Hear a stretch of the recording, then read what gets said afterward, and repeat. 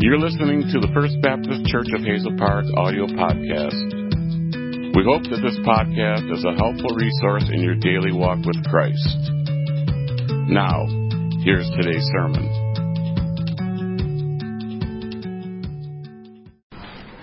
All right, if you would turn with me to Genesis chapter 23. Genesis chapter 23.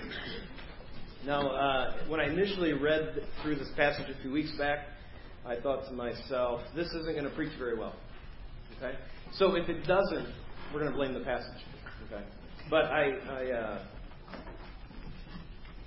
don't know why this came to my mind. I was thinking about, maybe I was looking at a wall here, I don't know. But I thought to myself, this is more like mortar than it is the brick. Right? Most of the walls, especially when you look outside our building, most of the walls are made of brick. It's substantial. It's defined. But the mortar is what holds it together, right? So if you built a building and you just use brick, even though brick is hard and it's firm and it's strong, it's not going to hold. The strength comes from all those things that hold it together. Now, the last few verses in chapter 22 really give us. My Bible entitles that section Nahor's descendants. It tells us about who his family were.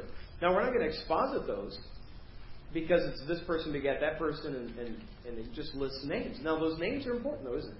God doesn't give us anything that isn't important. It's Scripture. And so that sometimes is necessary, even though maybe it's not exciting and we don't look at it and go, oh, man, I can't wait till he preaches on those verses. I mean, that's going to be so good. But though that mortar is needed to keep the brick together. It's needed to keep the whole concept of what the Scripture is teaching us together. All Scripture is given by inspiration of God. And so at the end of chapter 22, verses 20 through 24, that is given by inspiration of God. God breathed that out, and He breathed it out for us. He breathed it out for our benefit. So we may be difficult to exposit those and say, hey, I'm going to preach a half hour on those 4 verses. I'm not going to do that tonight. But, and it's hard. You say, you know what, man, I just tell you what. This morning, like for instance, this morning's message was a lot more information and teaching maybe than we're used to out of the book of Matthew. And so you look at a passage, sometimes you go, and I honestly don't think this way, but like, how can I get a tear-jerking invitation out of that? You know, it's just not going to happen out of those verses. Now, that being said, all of Scripture is inspired. It is profitable. It is good for us. It is beneficial. So, is that the same? When I first read chapter 23, I thought, this isn't going to preach well. Is it just the mortar that's helping fill the gaps between the bricks and keep it together? Is that what's happening like we see at the end of chapter 22? In fact, chapter 22, you would say that's a brick. That is Isaac being offered.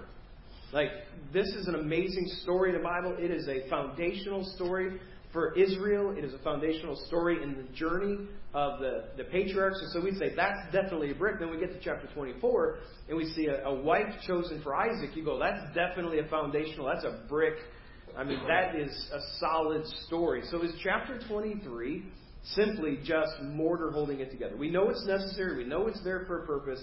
But is there more than just mortar there? And I think that there is. Now, what I found, I started looking at other sermons. Like, who preached what on this passage? Most sermons from chapter 23 are funeral sermons. This is the death of Sarah. And many people preached those things. Is that all this is then? Is it just a funeral text? Or is there something more here than just that? Well, look at verse 1. And I think you'll find that there is much more here than just the funeral text. And Sarah, verse 1, and Sarah was 107 and 20 years old.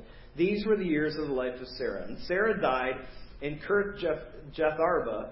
The name is Hebron in the land of Canaan. And Abraham came to mourn for Sarah and to weep for her. So first we have here mourning and weeping. Now, here's that funeral part of the sermon. It's interesting that the only woman in the Bible that we are given her age at death is Sarah.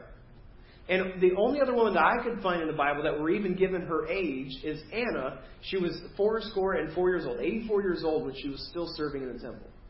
Even God knows better than to give women's ages. right? Dangerous place to go, so we should take a lesson from that. But in these two places, we find God giving the Bible giving the ages of these women. And this is the only one, a woman's age given at death. She was 127 years old. Now, what's interesting, too, about Sarah, and I mean, she dies here, but now we're going to talk about Sarah a little bit more than maybe we even have in some places in the past. Do you know that Mary, the mother of Jesus, right, all revered too much in some circles, but Mary was still a woman who you could read about, you could study, you could find. This is a woman who was a young woman. She was beyond her years in maturity, it seems, when the angel came and spoke to her. And the Bible says, if you remember, I think it's in Luke chapter 2, she pondered all these things in her heart. And she just, you could look at this woman and you could get so much good from her. But you know, the Bible never tells us, specifically ladies, never tells us to model our lives after Mary. We're never given that command. But did you know that there are at least two times in Isaiah chapter 51 and in 1 Peter chapter 3, two times where commentators, or where we're told that Sarah, we're to look to her as an example of godliness in a woman. You think, I don't really ever think about Sarah. Two times we're told to look at her. Now, in Kirjath Arba, I think I'm saying that right, the Bible tells us here that the city is also called Hebron. Now, in Hebrew, that word, Hebron, means friend. The city is first mentioned in Genesis chapter 13, where Abraham, if you remember when we covered this, he built an altar to the Lord after the Lord had laid out the boundaries of what the promised land was going to be. So God says here it's going to extend from here to here, and from here to here, and from here to here, and all that. And the Bible tells us there that Abraham was in Hebron, and he built an altar and sacrificed unto the Lord. Now, the city became one of the most storied cities in Israel's history. We have the examples of what happened here. It's also, we're going to see today, it's just the beginning of it, but it's the burial ground of many of the patriarchs and their spouses. But it also played a part in the events of the 12 spies. It became the capital city of the southern kingdom of Judah. And it was the home base of Absalom's attempt to overthrow the throne of his father David. So Hebron is an important city that he comes to here, and this is where these things take place. And the Bible tells us there in verse 2 that Abraham came to mourn for Sarah and to weep for her. To mourn, biblically, in that time, and what that word means is that the person would beat their chest in grief over something. Carrying a similar idea, the word weeping tells us there were real tears in the eyes of this widower over the loss of his wife. Question, is this just another example of Abraham's failed faith, of his weak faith? The fact that his wife is gone, he had her for 127 years, he knows she's with the Lord, God's done so much for him. Is this a lack of faith that he wept and mourned for his wife? And the answer is absolutely not. This is mourning and weeping the loss of a loved one is not a failure of faith. Now, can it become something that is a failure of faith? Yes, it can become that in our lives. If we won't give it to God, if we don't trust God. But in the aftermath, the mourning is not a lack of faith. The Bible tells us in John chapter 11, verse 35, the shortest verse, all of us memorized it because we were like, I can memorize at least one verse in the Bible. And that verse says, Jesus wept. Jesus wept. Now, if you go to that story, I've heard people preach that Jesus wept because of the unbelief of the disciples. Jesus came to raise her from the dead. They had unbelief, so Jesus wept over that. Certainly that saddens Jesus, right? I mean, saddens, and maybe I'm making that too trivial, but it grieves the heart of God when we don't have faith. But he would be crying all the time. He'd be weeping all the time if it was over our lack of faith or people's lack of faith. My grandmother's, my mom's funeral. I'll never forget. For some reason, I remember that sermon like it was yesterday. Pastor Michael Farmer from Covenant Baptist Church preached on this passage. Jesus wept. And I remember him because I always heard, or I shouldn't say always heard, I heard so many times that this was him weeping over their unbelief. And he preached that passage, and I think he preached it accurately.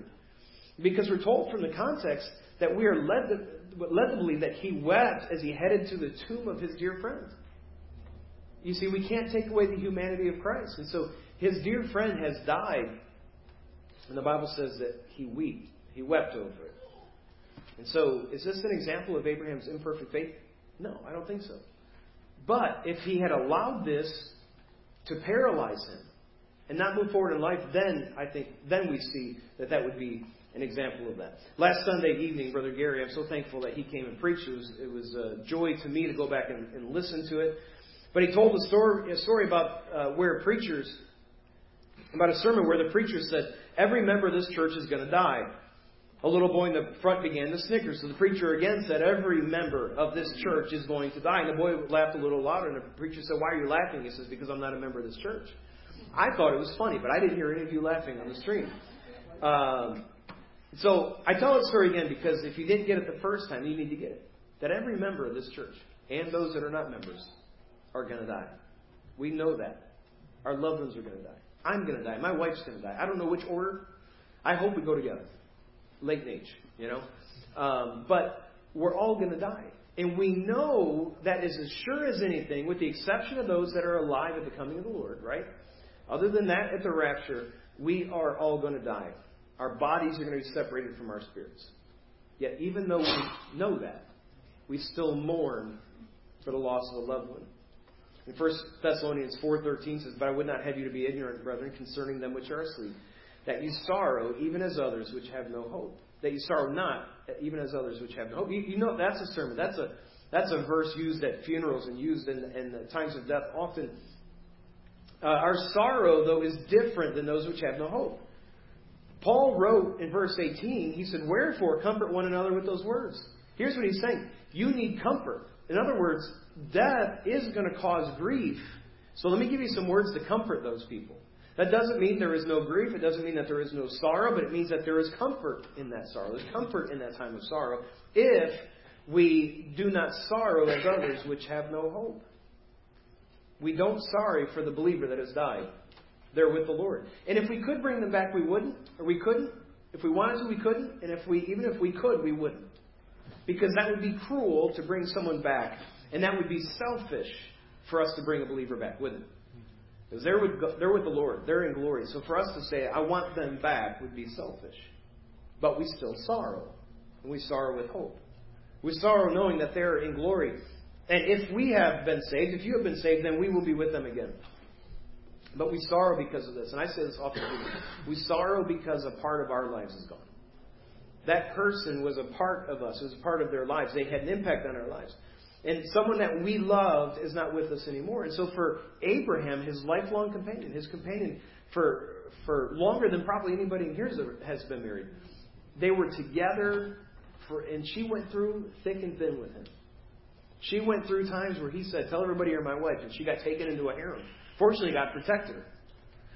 But God had them together, and she's gone now. So for him to weep and mourn is perfectly within a good Christian example. I know he wasn't a Christian because that was before Christians, but perfectly within a godly example. Now, let's go to verse 3. And Abraham stood up from before his dead and spake unto the sons of Heth, saying, I am a stranger and a sojourner with you. Give me a possession of a bearing place with you, that I may bury my dead out of my sight. And the children of Heth answered Abraham, saying unto him, Hear us, my lord, thou art a mighty prince among us. In the choice of our sepulchres bury thy dead. None of us shall withhold from thee his sepulchre, that thou mayest bury thy dead. And Abraham stood up and bowed himself to the people of the land, even to the children of Heth. And he communed with them, saying, If it be your mind that I should bury my dead out of my sight, hear me, and entreat for me to Ephron, the son of Zohar, that he may give me the cave of Machpelah, which he hath, which is in the end of his field. For as much money as it is worth, he shall give it to me for a possession of a burying place amongst you. And Ephron dwelt among the children of Heth, and Ephron the Hittite answered Abraham in the audience of the children of Heth, even of all that went in at the gate of his city, saying, Nay, my lord, hear me. The field I give thee, and the cave that is therein I give it thee. In the presence of the sons of my people give it I to thee. Bury thy dead.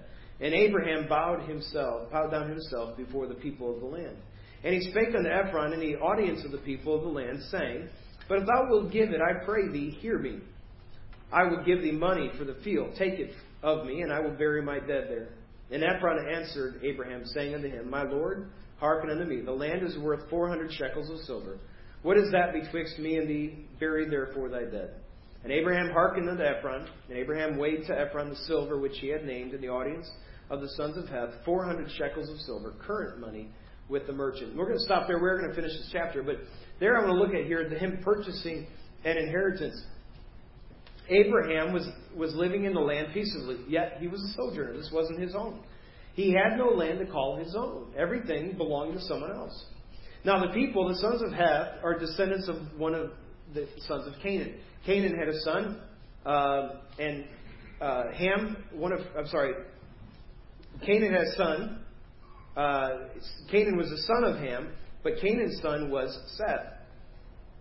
Heth, I'm sorry, I typed it wrong in my notes. Heth, and they became known as the Hittites.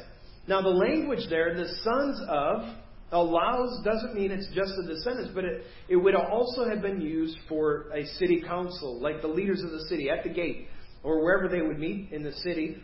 And the sons of, if they said the sons of Heth, that could mean, along with descendants, but also could mean the leaders of the city. So Abraham comes to them, he comes to whoever it was, and he asks for a piece of land that would belong to him. He said, I'd like to have something.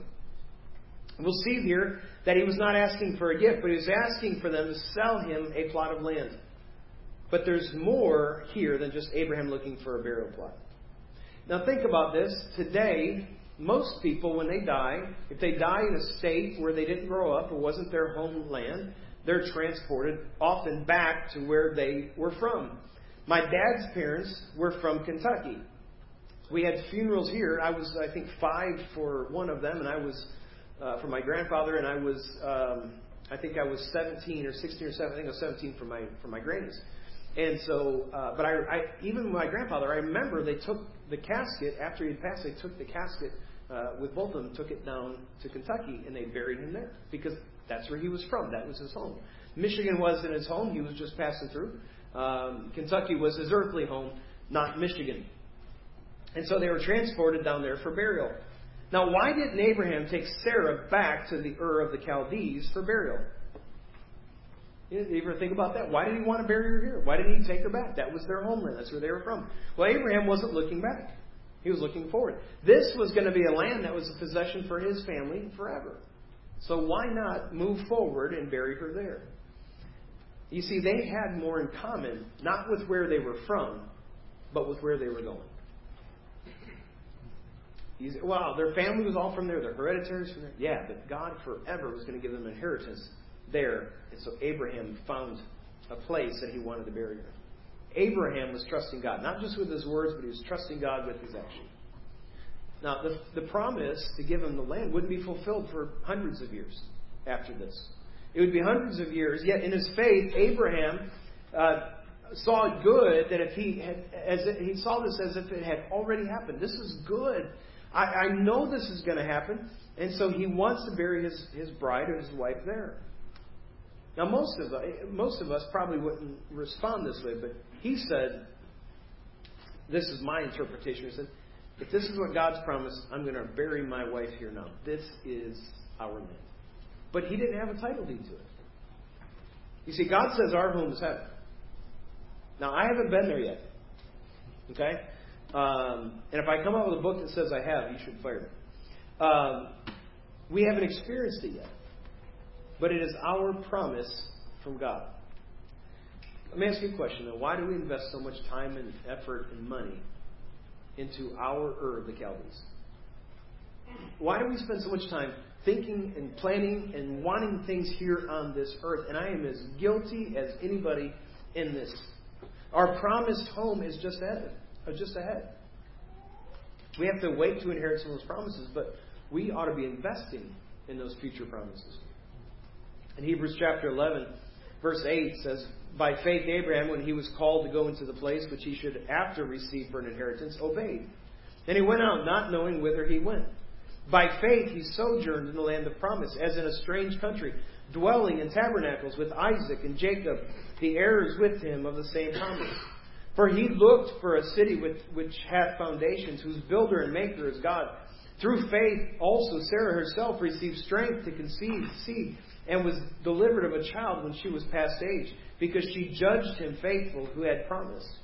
Therefore sprang even one, and him as good as dead, so many of the stars in the sky the multitude, and as the sand which is by the seashore innumerable. These all died in faith, not having received the promises, but having seen them afar off, and were persuaded of them, and embraced them, and confessed that they were strangers and pilgrims on the earth. That is how we are supposed to approach heaven. That we look for a city whose builder and maker is God. We die in faith, not having received the promise here on this earth, but we die knowing that we received the promise after. We can see it afar off. God has given us Scripture teaching us what we can see, and we ought to be persuaded of it, embrace it, and confess that we are pilgrims and strangers here on this earth. Well, one day Abraham, one of the descendants of Abraham, would become the enemies of the sons of Heth, but for now Abraham was not a threat to them, and he was respected in their sight. Now, I'm certain he didn't participate in the wicked practices of those people, but they could see there was something special about him. He had made a covenant with the king, so they would treat him well. And they said, none of us will withhold our tombs from you. You need a tomb. None of us will withhold that from you. Abraham communes with them. He begins a conversation, or maybe even we would say he begins a negotiation to purchase a place to bury his dead. Abraham knew exactly what cave he wanted. He said, okay, if I can have anything, I want you to entreat, I want you to go to talk to Ephron, and I want you to tell him, I want that burying place. I want that cave at the end of his property for a burying place for my dead.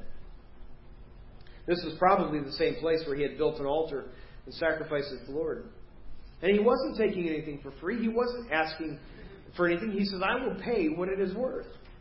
So Ephron offers to give the land to Abraham. Now, Abraham asks for a cave. Ephron offers for the field and the cave. And when you see this here and you go, man, he offered to give it, and you just think, man, what a great guy. But my understanding, what I've been able to find out, is that what they would do, this is a bargaining technique.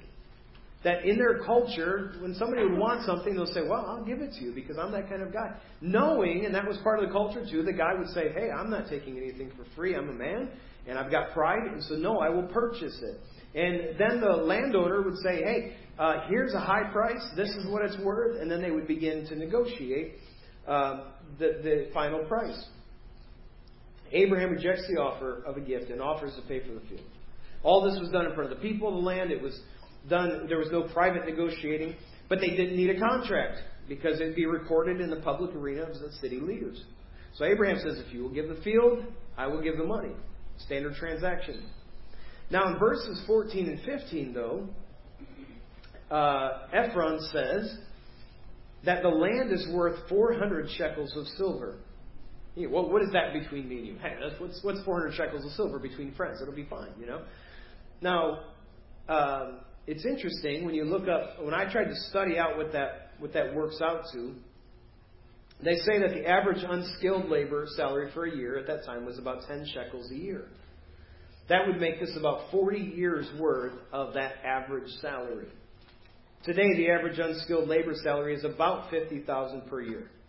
That's for a full-time employee. That would make this worth about $2 million. Now, certainly those numbers are not exact. Certainly there's some room for interpretation there. And it's just a rough estimate. But you could see here that Ephron went from offering this for free to asking a large price for it. Now, maybe it was worth it. And this was he probably meant it as a starting point of negotiating. Like, all right, I'm going to go high. Literally, while I'm up here preaching, I got a message on my iPad and I just swiped it away. But it was a guy who I've been negotiating with about something I have for sale on Marketplace. And he lowballed me an offer. I'm not even going to respond to it. Okay? There's negotiating, and there's certain things you do and certain things you don't. One of the things you don't typically do at a high price is just pay it. You know, you negotiate. You say, well, I tell you what, I think it's worth a little bit less. How about if I give you this? And you go back and forth. Have you ever had somebody give you a quote for windows or home remodeling projects, things like that? I remember about 20 years ago, we bought a house and it needed windows. And I don't know if my wife remembers this, but the guy came in. I won't tell you the name of the company, but the guy comes in and he goes, measures everything. We sit down at the table, and I already determined I'm not buying it today. Okay, I'm not going to say yes. And he comes and he sits down at my table and he says, it's going to be, it was $16,000 to do windows all the way around our house, both floors, everything. And I said, okay, all right, well, I need to think about it. He goes, but I tell you what, you know what, I can give you a one-time deal. I can do this employee discount, and I'm only allowed to use it a couple times a year, but I'm going to use it for you. And he went through all these different things he could give me now. Okay, this is 20 years ago, $16,000. I went, and by the time he left, he was down to $6,000 from $16,000. And he was getting so annoyed with me because I wouldn't say yes. Well, meanwhile, out in the driveway was wall-side windows. Okay, they were waiting to come quote. The guy walks in, and the first guy was like one of those slick guys, like a car salesman, Brian. And he, like an air conditioning salesman. No, he was one of these slick, good-looking guys. At least that's what I was told. Anyway, not by my wife. But anyway, the second guy comes in. He's an older guy. He just comes in, he measures. He goes, yeah, it'll be $5,500. And I go, do you have any discounts? He goes, no, that's just our price. I go, all right, I'll take it. I said I wasn't going to buy him that day, but I did because I was so annoyed with the first guy. All right, so that's what negotiating is, right? That's bad. And I wonder, was this guy coming in at $16,000 with that 400 shekels of silver? But yet Abraham, the Bible says, he paid him. The Bible says Abraham weighed out the silver in front of the people of the city, and it was verified. What the language there means is it was verified with the current money with the merchant, verse 16. It was verified by the merchant of the town. Abraham wasn't playing a joke here. He just said, I will pay what it's worth. I'm not asking for a deal. If that's what God wants from me, I will pay what it's worth. Look at verse 17. In the field of Ephron, which was in Machpelah, which was before Mamre, the field, the cave which was therein, all the trees that were in the field, that were in the borders round about, were made sure. On Abraham for a possession in the presence of the children of Heth, before all that went into the gate of his city. I mentioned Wednesday that there was a verse that didn't have punctuation. I think that's the only verse that I can remember seeing that didn't have any punctuation at the end of it. Verse 17. Now, verse 18. And after this, Abraham buried Sarah, his wife, in the cave of the field of Machpelah before Mamre, the same as Hebron in the land of Canaan. And the field and the cave that is therein were made sure unto Abraham for a possession of a burying place by the sons of Heth. So here we have a sure inheritance. We made it sure is a way of saying it's established. This land at this point legally became Abraham's land. He acquired the cave, the land, and the trees. This was more than he was asking for. And it was more than he needed to bury his wife. But when you look at the grand scheme of things, it was still a small piece of land by comparison. God promised Abraham that his seed would possess all the land. Now, Abraham could have taken Sarah's body, and he could have taken it back to Ur, and he could have buried it. He could have thought this, I will never inherit this whole land. I'll never get to see it. So I think I'm just going to save my money. I'm going to take my wife back. I know I've got a burial plot there. I know I have a place where our family, where I can bury her. And so I'm just going to take my money. I'm going to invest it in something else. But instead, Abraham took his money and he acquired an almost unnoticeable piece of land in the grand scheme of the promised land. This was faith. He invested in God's promise. He claimed God's promises. He based everything, not on the past where he had been, but on the future where God would take his family. Is this just mortar between the bricks? Or do we see here a man acting in faith? A man who says, this is the land that is going to belong to us. And God has already given it to me. You say, well, God's already given it to me. Why do I have to pay for it? Because God gave you the money to pay for what he's already given you. God had blessed Abraham where he could pay the price. He invested in his promises. So what shall we do? What can you do to invest in the spiritual future of your children? What can you do to invest in the spiritual future of their children, your children's children, and their children? Well, here's what I know about where I'm at in life right now. And some of you are in different places of life than I am right now. But the greatest thing I can do for my grandchildren that yet to exist is to invest in their parents. The best thing I can do for my grandchildren, my great-grandchildren, is to invest in Lindsay, Ashley, and Andrew. As I mentioned this morning, take them to church. Start with that. But invest in their lives.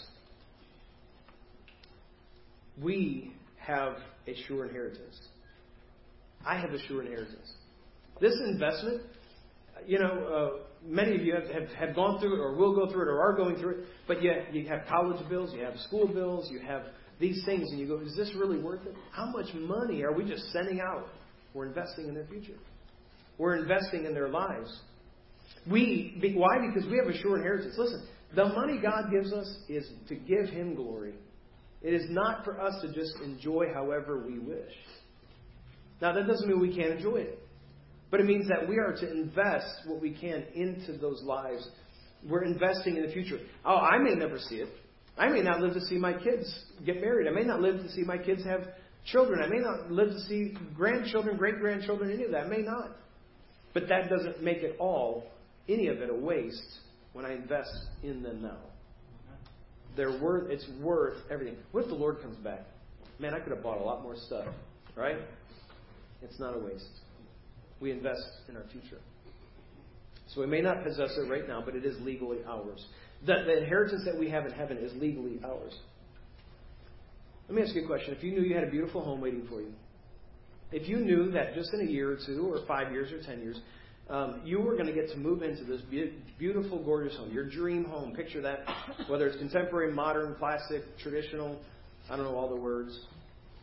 And you say, man, I could move in there. And it's already paid for. It's already mine. But I have to finish up things here before I can go there. How much money would you invest in the shack you live in now? I'm not. I'm going to keep the water running. I'm going to keep it safe. I'm going to try to keep the bugs out and all that stuff. But I'm not investing money in this shack that's just going to burn down anyway. Yet what do? We have a home prepared for us. It is ours. We are assured that we're going to have it. And we pour all of our efforts into the home that we have here that's going to burn out. Invest in the future. I talked a little bit about that a couple summers ago. We did a series on giving, and I talked a little bit about that. I'm not even talking about giving financially. I'm just saying invest your time, your efforts, your money into your children. Who needs to do that better? Because I do.